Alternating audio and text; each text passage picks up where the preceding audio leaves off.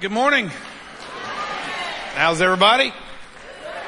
Raining again on the weekend. How about that? So, man, we're glad you're here. We're in a series through the book of Isaiah, and we're about a third of the way through it as we're going to spend the rest of the year going through this amazing book. And so we're in chapter 22 today. If you want to get your Bibles out on your phones or get your notes out, big welcome to everybody who's online. We're appreciative of you guys being there, and pray it's a blessing to you as well. I got to travel this week in the couple different parts of our country, and I came across a police officer, and he was telling me a story about one day he was sitting on the side of the road, and he was there doing traffic and was there to hand out speeding tickets. And so he was describing to me a particular car that day that had come by and was going really, really, really slow.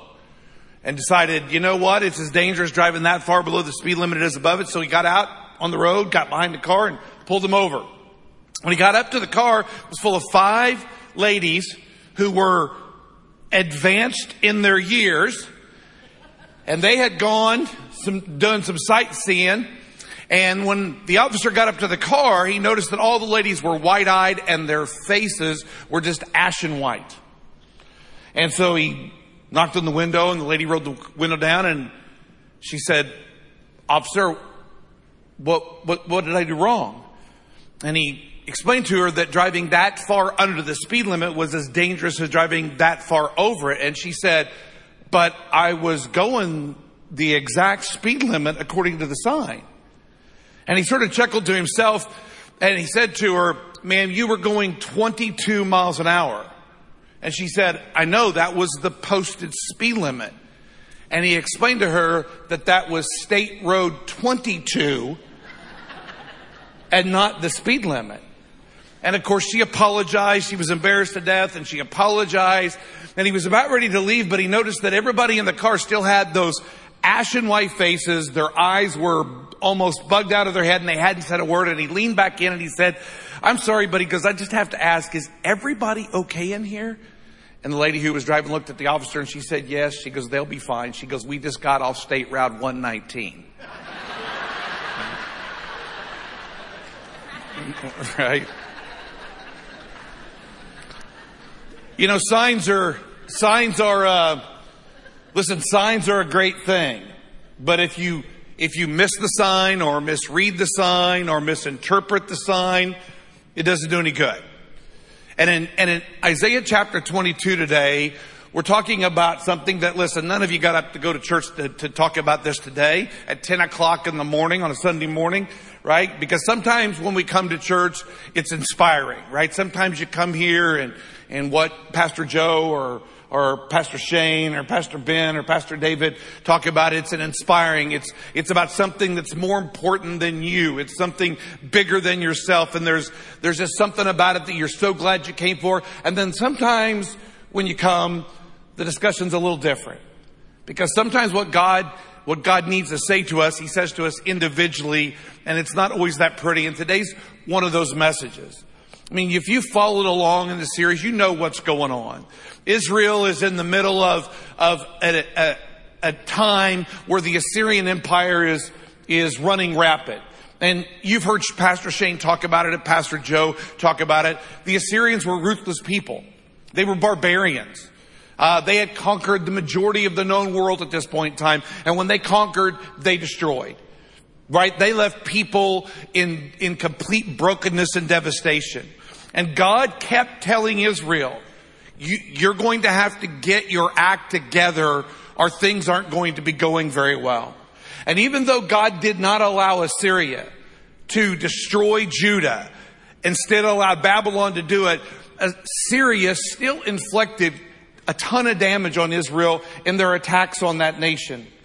And God kept asking them and kept telling them over and over and over again, listen, you need to do one thing to get yourself right with God. And that is this, you need to repent.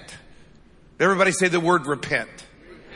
Right? It's a great church word. It even sounds sort of ominous, doesn't it? Repent, right? It's sort of one of those words that hellfire and brimstone, right? Repent. Listen, at the core of its meaning, repent simply means this: turn. At some point in time, you need to turn, right? You need to have a mind shift that allows you to believe that the course that I'm currently heading on is a course that needs to be corrected. I need to make a turn. Peter says it this way in 2 Peter chapter 3. Here's what he says: the Lord isn't slow in keeping his promises, as some understand slowness. He is patient with you. Why? Because he doesn't want anybody to perish, but he wants everyone to come to what? Repentance. Listen, God's desire for every person in this room and for every person watching online is that you make the proper course correction. Because the path that you and I currently choose at times needs to be changed. Now listen, you know this if you've raised parents, right? If you raise kids, right? You all know the reality of what it's like when you raise kids. There's times that your children, your teens, sometimes need to make a course correction. Listen, God's desires for every person, when necessary, to make a course correction. Acts 17:30, Paul said it this way. He says, in the past, God has overlooked such ignorance, right? Listen, there was a time in a season where the course correction got overlooked. But it says now he commands all people. Everybody say all people. Right? All of us in here, everybody watching online, he commands all people everywhere to what? Repent.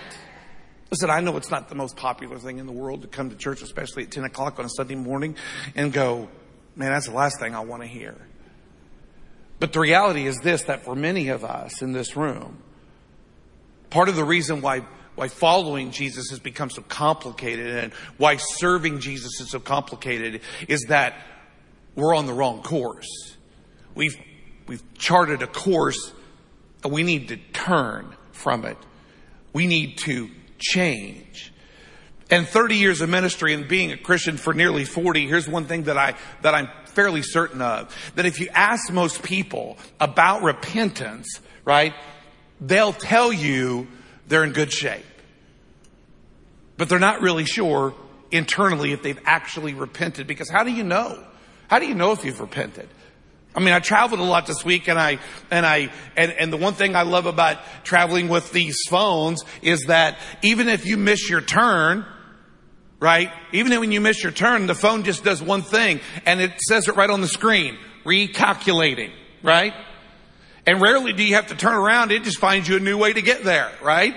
And so you just keep driving and your phone's like recalculating, right? Because it'll eventually find you a way to get there. When what it should do is say, stop, turn around, right? Go back the way you came. Because in reality, I'm not sure that we always know whether we've repented. And here's what we're going to do today. We're going to look at chapter 22 at a nation that refused to repent. And we're going to observe just a few things that were happening in the nation of Israel so that you and I can look at our lives and go, well, listen, that's happening in my life. Maybe I haven't repented. Because my guess is this: sitting in a church building with the church gathered on a Sunday morning after a Saturday night, and with technology allowing you to join us from God knows where, there are some of us that charted the wrong course last night. We still find our way to church, but we plotted the wrong course last night. We plotted the wrong course on Friday night. We plotted the wrong course last week. And how do we know whether we've repented or not? I think there's some fairly observable characteristics of a group of people or an individual that haven't repented. So if you guys will stand, let's read a few verses out of Isaiah 22 and just take a look at those this morning.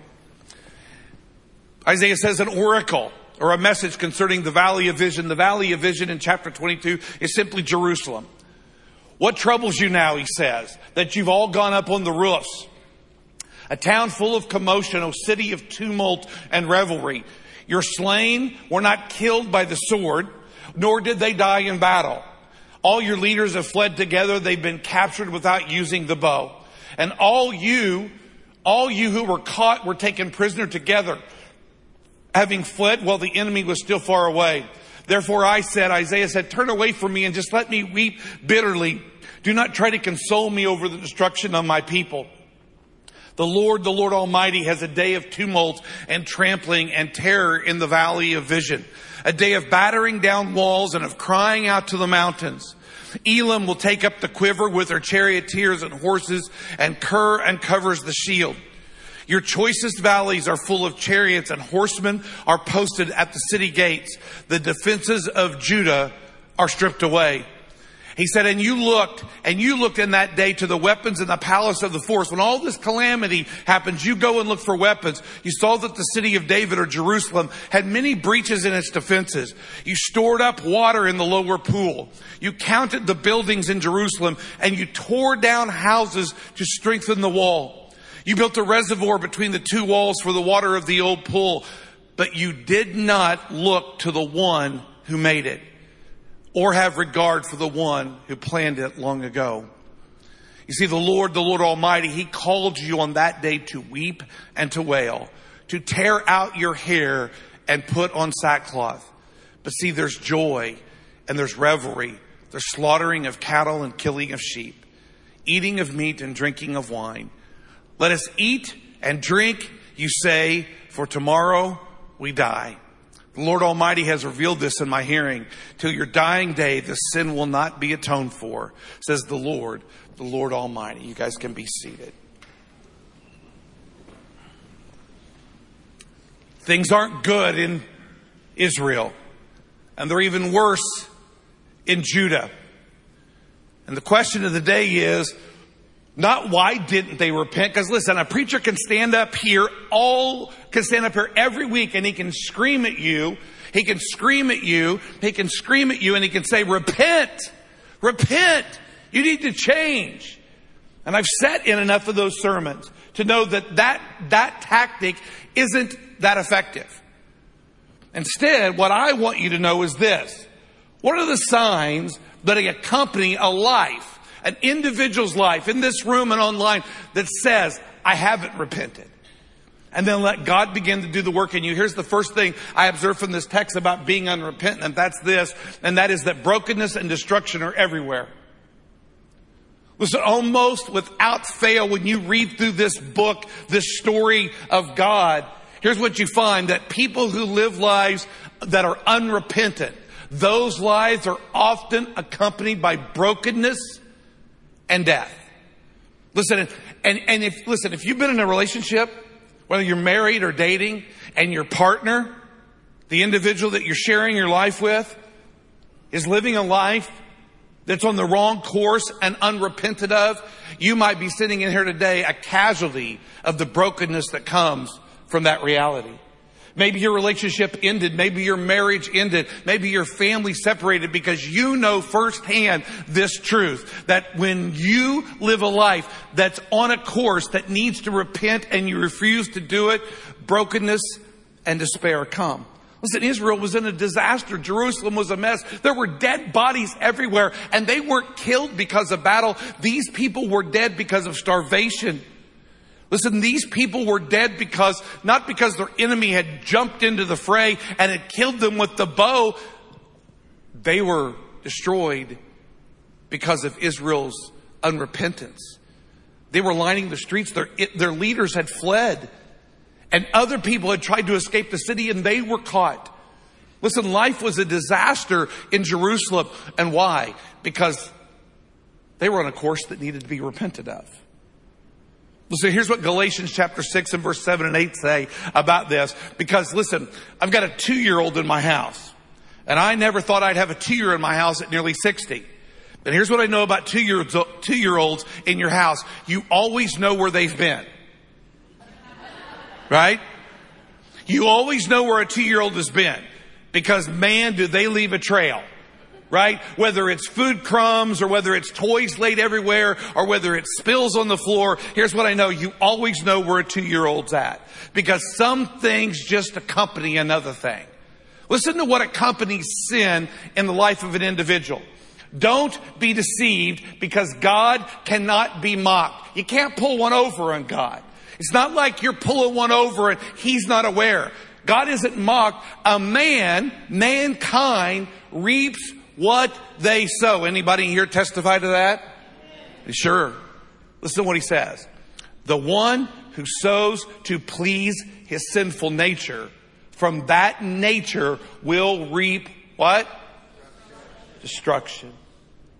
You see, the reality is, just like when that 2-year-old goes through my home and leaves a trail, because I know that a 2-year-old always brings with him some things that are identifiable.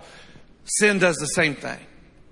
Listen, when sin is evident in your life as a result of you and I pleasing our sinful nature, here's what always comes with sin: destruction. Jesus said it this way: the enemy comes to kill, to steal, and destroy. Listen, I can almost guarantee you that some of the destruction and the brokenness that you see accompanying your life, your marriage, your finances, your family, your work, your own personal struggle, sometimes that brokenness and despair is connected directly to a life that needs to repent. Because destruction always comes with those of us who desire to please our sinful nature. And listen, I know it's not why you came to church today, because that's not inspiring. But sometimes the only way for God to get you to a place that you can be inspired to do what God's made you to do is to get you on the right course. And listen, following Jesus is all about course corrections, is it not? I mean, the reality is we go and then bam, we need a course correction. And then we go and then bam, we need a course correction, because as we're going to see later, there's some greater signs that accompany this one. But the first one is, listen, brokenness and despair, just like a 2-year-old, that's what follows sin in your life. The second one is this: self-reliance. Self-reliance reigns supreme. Listen, can you bring up verse 10 there, Mike? Listen, this verse just sort of struck me. Listen, Jerusalem has been under attack. Assyria has come in and attacked them, right? And eventually, when Babylon shows up, about 130 years later, listen, they're going to be in a mess, and walls are going to be broke down, and there's panic in the streets. Listen to what Israel does to solve their own problems. So they're looking around. You can picture in your mind's eye the city that's smoldering. There's smoke rising. There's walls down. There's dead people everywhere. There's people screaming and wailing. The leaders have fled. You're on your own. It's chaotic. And here's what Jerusalem does. Here's what the people do. It says that they count the buildings in Jerusalem, and they tear down houses. They tear down individual homes to simply strengthen the wall. They decided, listen, they looked around and decided the best thing to do was, we can solve this problem ourselves.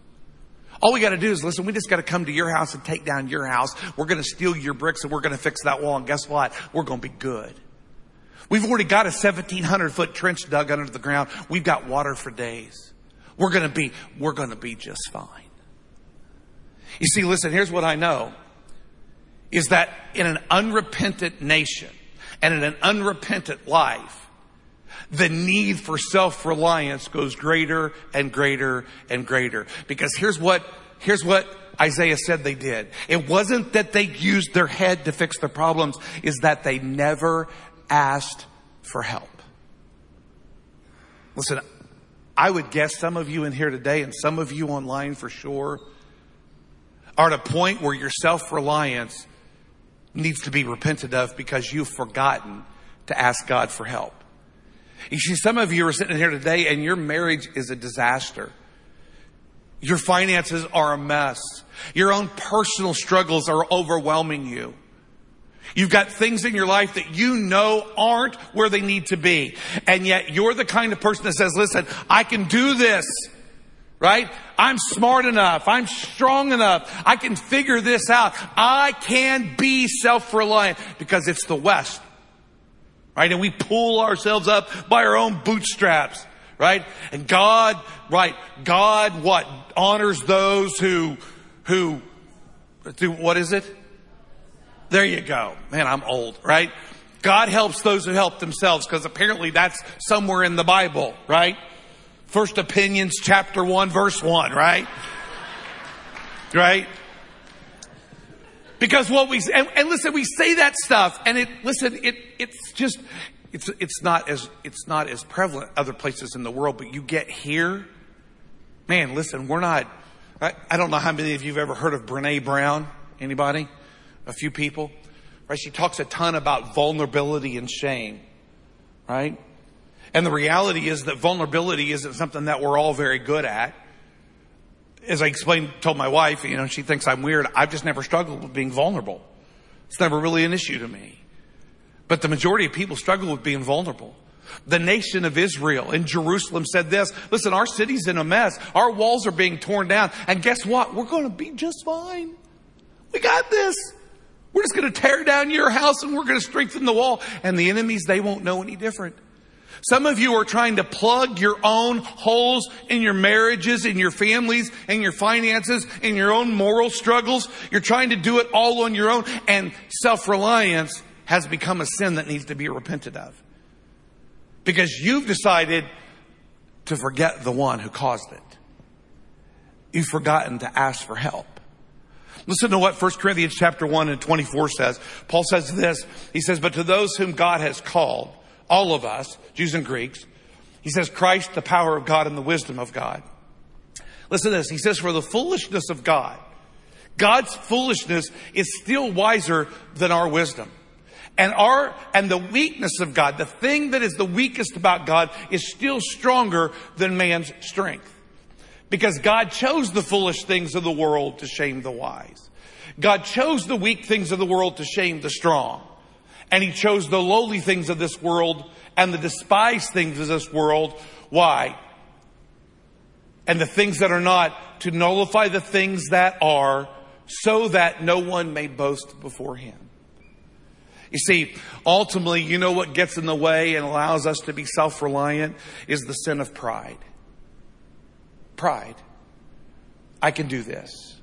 I can fix this. I don't need to tell anybody what's going on in my life. I don't need to tell anybody else that I'm stealing from Peter to pay Paul. I don't need to tell anybody else that I have to keep borrowing money to keep paying my bills and keep creating more debt. I don't have to tell anybody. I can just tear down this wall and it'll fix it. Listen, if you're here today, if you're watching online, listen, one of the things that is completely observable in the nation of Israel and the city of Jerusalem is this, that is when self-reliance becomes your go-to move, you're on a course that needs to be corrected and needs to be repented of. Because when your self-reliance prevents you from asking God for help, it's time to repent. It's time to repent. And here's the last observable thing that we find, and that is this. And that is that self-indulgence rules the day. Because at the end of the day, at the end of all of this is ultimately what sin is about. Right? This is ultimately what the Bible describes as the desires of a heart. I read this definition of self-indulgence and I wanted to read it to you. It says self-indulgence is the act of satisfying one's desire. Tell me if this isn't relatable to you, right? To you online. Self-indulgence is the act of satisfying one's desires, one's pleasures, one's lust, one's whims, especially without restraint. In other words, it is the practice of having or doing anything that you like or enjoy, often some things that you should not have or even do. Anybody in here ever struggle with self-indulgence? Right? Listen, here's what God said to the nation of Israel. Repent. I want you to weep and to wail, and I want you to put sackcloth and ashes on. It's the Bible's way, the Old Testament way of describing an act of contrition and repentance. And you know what they did instead? They didn't repent. They threw a party. They decided the best way to celebrate the broken down walls, the death in their streets, and the complete chaos of their life is to ignore the reality of asking for help and practice self-indulgence. Just ignore it.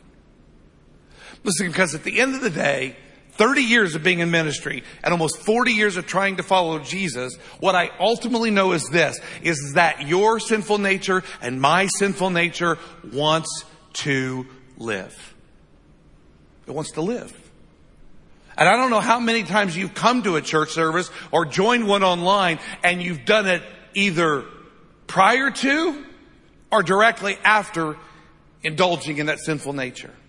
And here's the problem. Listen to what Paul describes as the ultimate issue between your sinful nature. Let me make sure we're tracking here. Does everybody understand the power of your own sinful nature, your flesh, to want to be self-indulgent? Yes? Over here? Everybody good? Everybody track with your self-indulgent sinful nature? Everybody over here? Can I get an amen? Right? Anybody in here relate to how that interferes with your ability to be a Christ follower? Right? Listen, that's a reality for so many of us. And here's why. Here's what Paul says in Galatians chapter 5. He says this, so I say, live by the Spirit, live by what the Holy Spirit desires for you, and you won't gratify the desires of your sinful nature. Listen, if you're focused on doing what God wants you to do, it's going to be hard to do what your flesh wants to do. He says this, for the sinful nature desires what is contrary to the Spirit, and the Spirit what is contrary to the sinful nature. They are in conflict with each other so that you do not do what you want to do. Anybody relate to that? Listen, the reality is that the conflict of your sinful nature and my sinful nature and our desire for self-indulgence is always going to, it's always going to be something that you and I are going to need to make course corrections about. Listen, some of you are sitting in church today. Some of you are watching church from your home, your car, the Starbucks, whatever. And the reality is what you need more than anything is you simply need a course correction of the self-indulgence that you've participated in. And this was the verse that got me this week. When I was going through this and preparing, this was the verse that God just sort of used to just sort of kick me in the teeth. And it's in Romans 13:14. Here's what he says. He's talking to believers and he says this, rather we should clothe ourselves with the Lord Jesus Christ. Listen, we all get that, right? Listen, we should be more like Jesus. Can I get an amen? Right? I mean, that's pretty simple, right? But look what he says. And don't think about how to gratify the desires of your sinful nature. Some of your translations says this, don't make provision for your flesh. And so I looked that word up, and here's what it says. Don't be premeditating your desire to fulfill your sinful nature. Don't plan to indulge in your sinful nature. I've been in church long enough to know, and I've been doing this for me personally long enough to know, there's been times I've come to church with a plan already to self-indulge after church. That's happened. And here's what I know. God has said to me, it's time to course correct. The problem is my sinful nature says, why would we want to do that? We could do this again. We could do this again. Because we could probably do both things at the same time. We could probably come to church and enjoy worship and say, hey, everybody, and have some bacon in the cafe. And yet we can still make provision for the flesh. We can plan to watch porn. We can plan to gamble away our paycheck. We can plan to go get drunk. We can plan to go to the strip club. We can plan to go have the affair. We can plan to go, you add to it. Because we think we can do both. Israel thought we could do both. We can honor God and we can party. We can ignore the plea to repent and we can get on the rooftops and we can kill the fattened calf and we can eat and we can drink and we can be merry because we can say tomorrow we may die. There are too many Christian people who come to church every weekend And what they ultimately need is a course correction from their own self-indulgence.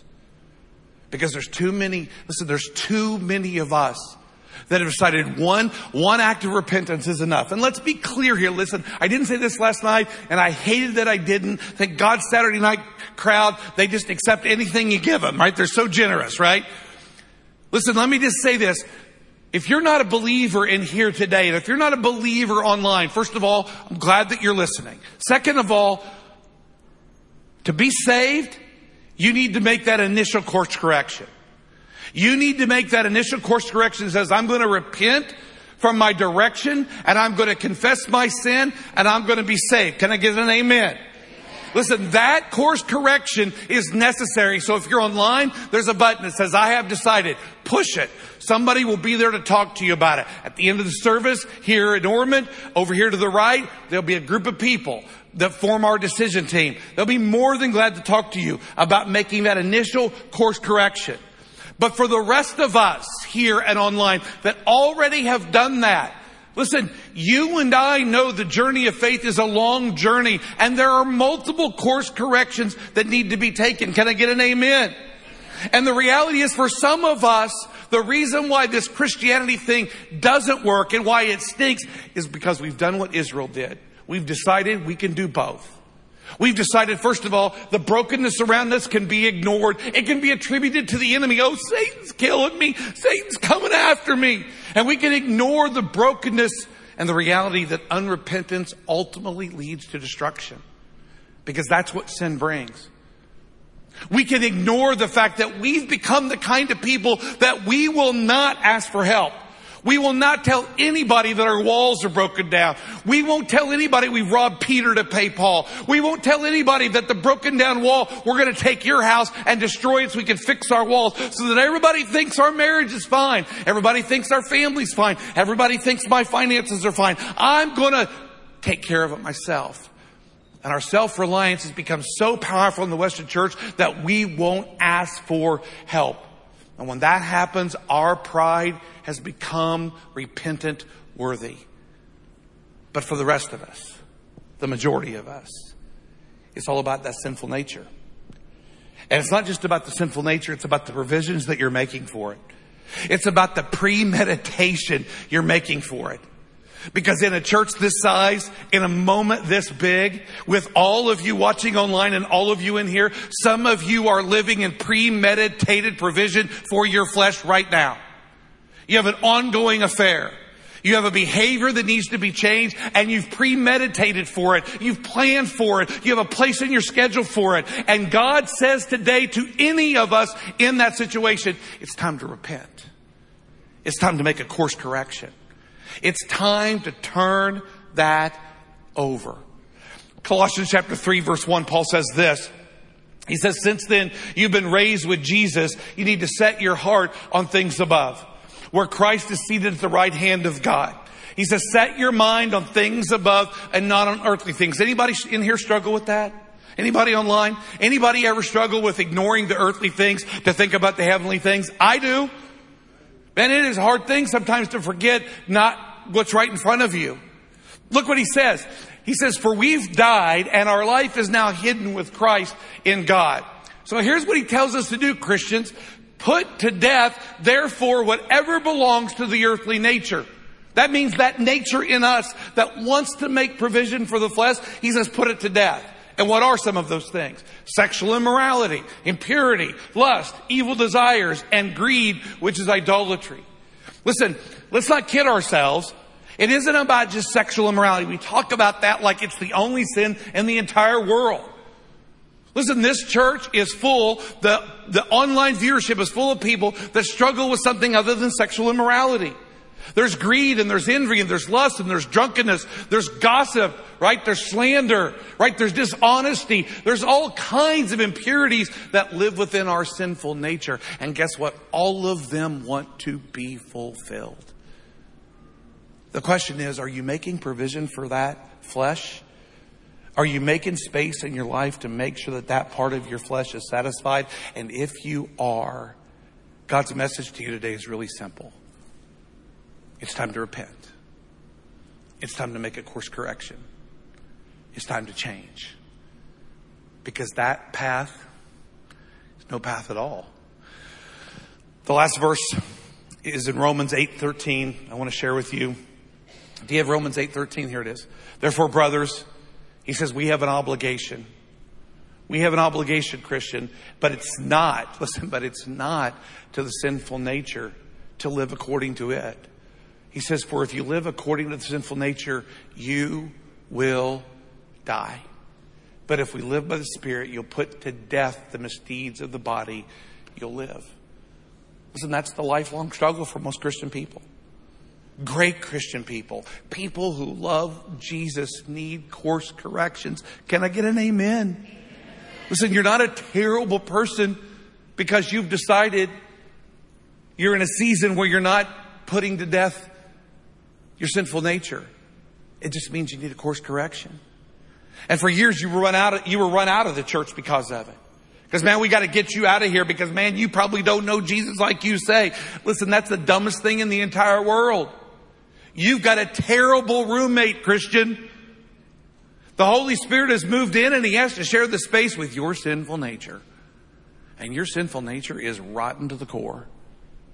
It likes certain TV shows. It likes certain crass jokes. It likes certain behaviors. It likes certain things to drink. It likes certain things to say. It likes certain lies to tell. Man, your sinful nature likes all kinds of crazy things. How in the world are you supposed to be a Christian and put to death the deeds of the flesh and all the hedonistic desires that come with it if you constantly aren't making course corrections?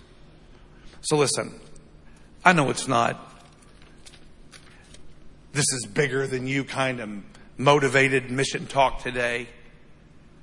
But sometimes the only way to ever be any useful to God, any use to God in a bigger than you kind of moment is you got to do the kind of work that repentance requires.